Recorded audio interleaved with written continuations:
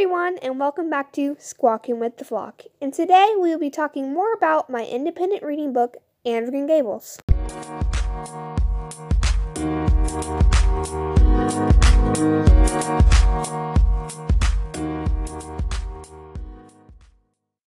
As it turned out, there was another woman named Mrs. Peter Blewett who also needed a little girl.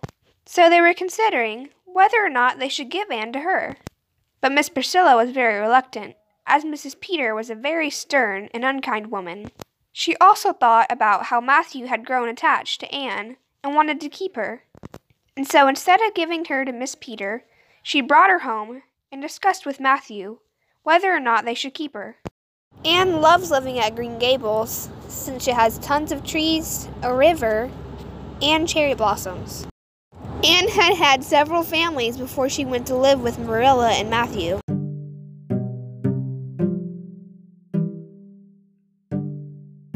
Marilla starts teaching Anne how to work around the house since she will be living with them from now on. One of the first things that Marilla taught her was how to pray, since she has never prayed before. The prayer that she had to learn was the Lord's Prayer. Something I learned about Anne was that she has a little bit of a temper. We know that Anne has a temper because when Rachel Lynde, their neighbor, came over and made fun of Anne's looks, Anne bounded across the kitchen, stamped her feet, and yelled in her face. Anne can be a stubborn girl, so Miss Marilla told her that she'd have to stay in her room until she apologized to Miss Rachel Lynde.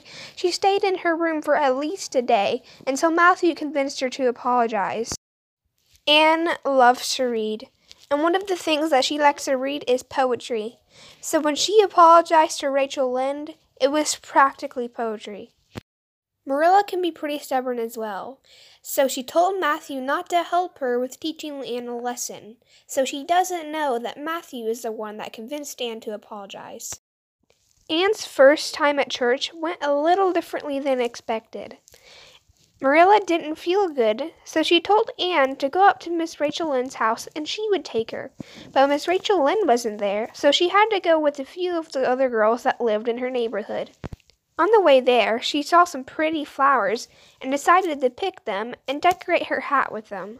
But when Anne got home and told Marilla that she had done that, Marilla was not very happy.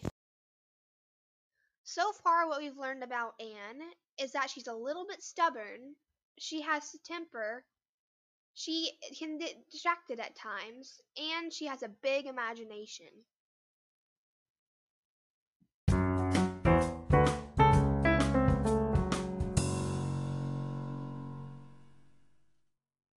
I hope you enjoyed listening to my Independent Reading Midpoint podcast. I hope you enjoyed. We will continue to talk about Anne of Green Gables next time.